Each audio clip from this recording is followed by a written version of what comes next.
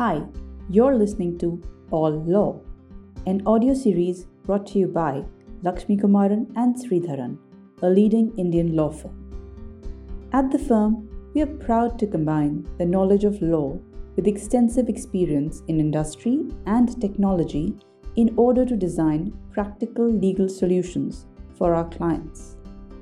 This podcast series is a part of our knowledge sharing initiative where we will discuss notable judicial and regulatory developments and analyze the business implications of the law as it evolves in India.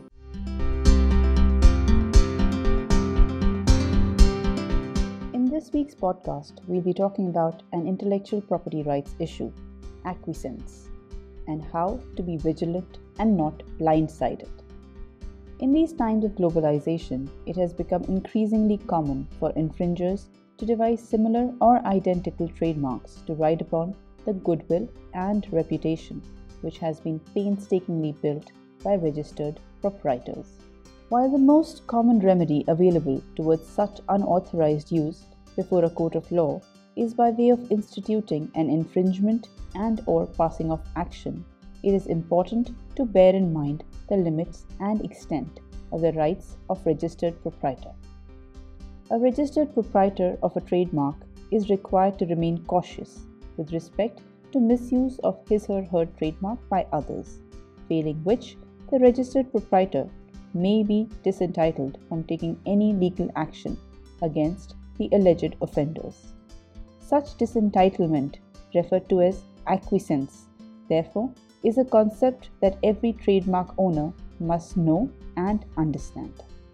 Acquiescence has been defined under Section 33 of the Trademarks Act of 1999 as follows. Subsection 1 states, where the proprietor of an earlier trademark has acquiesced for a continuous period of 5 years in the use of a registered trademark, being aware of that use, he shall no longer be entitled on the basis of that earlier trademark to a. apply for a declaration that the registration of the later trademark is invalid, or b. to oppose the use of the later trademark in relation to the goods or services in relation to which it has been so used, unless the registration of the later trademark was not applied in good faith. Subsection 2 says, where subsection 1 applies, the proprietor of the later trademark is not entitled to oppose the use of the earlier trademark, or as the case may be, the exploitation of the earlier right, notwithstanding that the earlier trademark may no longer be invoked against his later trademark.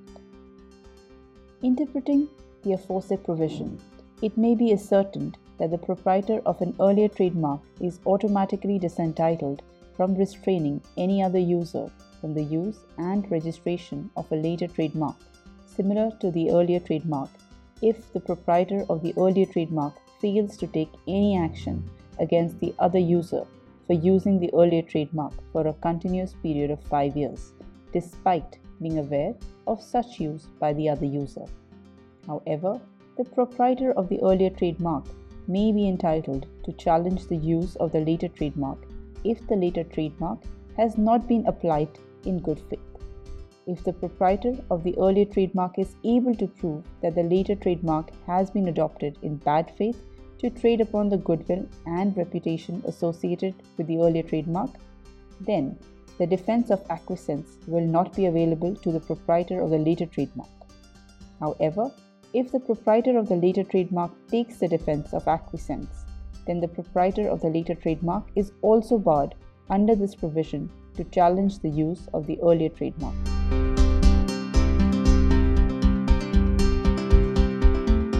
Now, where does the burden of proof lie? It is well settled that when a suit of infringement and/or passing off action is instituted before a court of law, the burden of proof towards availing the defense of acquiescence lies on the defendant. In addition, the defendant may also be required to prove that the adoption and use of the later trademark has been made in good faith and the defendant had no intention to ride upon the goodwill and reputation associated with the earlier trademark.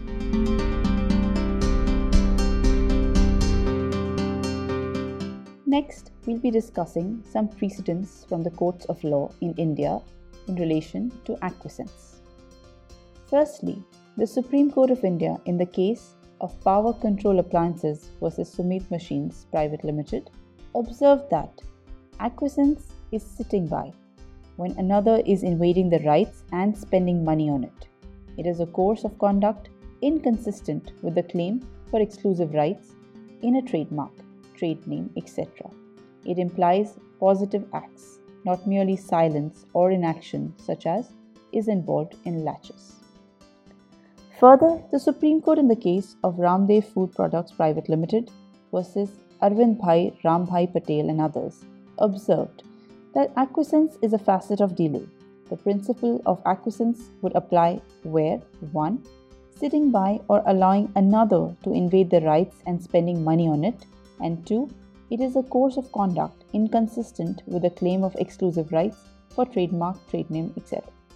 The Supreme Court thus clarified that acquiescence is a form of delay where the proprietor of an earlier trademark allows the proprietor of the later mark to build its mark over the course of time by spending money, time, and effort without exerting its exclusive rights associated with it, and such conduct could also be implied by positive acts. The High Court of Delhi in the case of Hindustan Pencils Private Limited versus India Stationery Products observed that there should be a tacit or an express assent by the plaintiff to the defendants using the mark and in a way encouraging the defendants to continue with the business.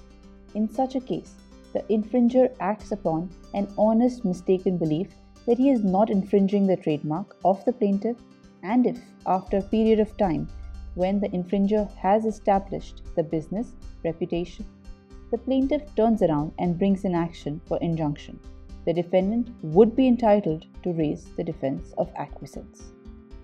The High Court thus clarified that acquiescence is caused by the proprietor of earlier trademark when it has encouraged the proprietor of the later trademark to continue with its business. This leads the proprietor of the later mark to believe that it is not encroaching upon the rights of the proprietor of an earlier trademark. However, if over a period of time, when the proprietor of the later mark has established a name and business for itself, and later the proprietor of the earlier trademark institutes an action for injunction before a court of law, then the proprietor of the later mark is well entitled to raise the defense of acquiescence.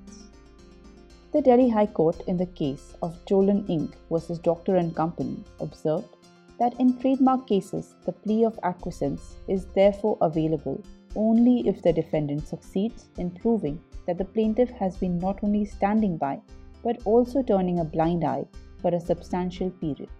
If the defendant succeeds in proving the aforesaid conduct of the plaintiff, then the plaintiff cannot be allowed to trample upon and crush the business or the trade set up by the defendant. The High Court emphasized that in order to raise the defense of acquiescence before a court of law, the proprietor of the later mark would necessarily be required to show that the proprietor of the earlier trademark has not taken any action or expressed discontent over a substantial period of time.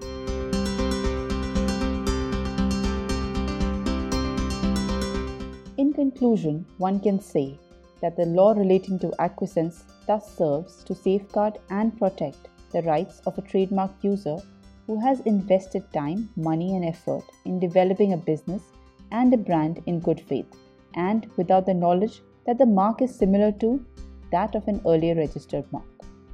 The law thus prevents the later user from any injustice that may be caused upon the user by taking away the proprietary rights in the trademark being used for more than 5 years.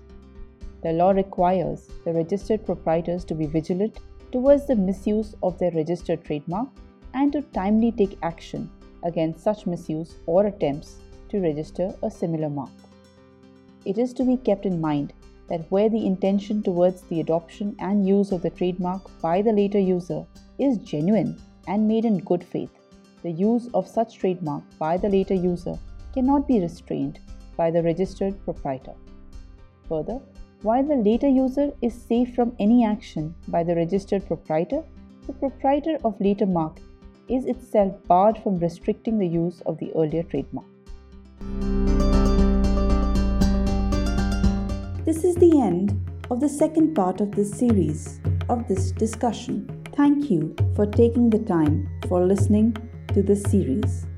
We would love to hear your feedback, comments, and questions about the episode. You can write to us at podcast@lakshmi3.com to know more. You can even suggest topics for future episodes you'd like to hear more about. Do check out our website www.lakshmi3.com, which has been linked in the episode description below to keep abreast with relevant legal updates. We hope you'll join us next week.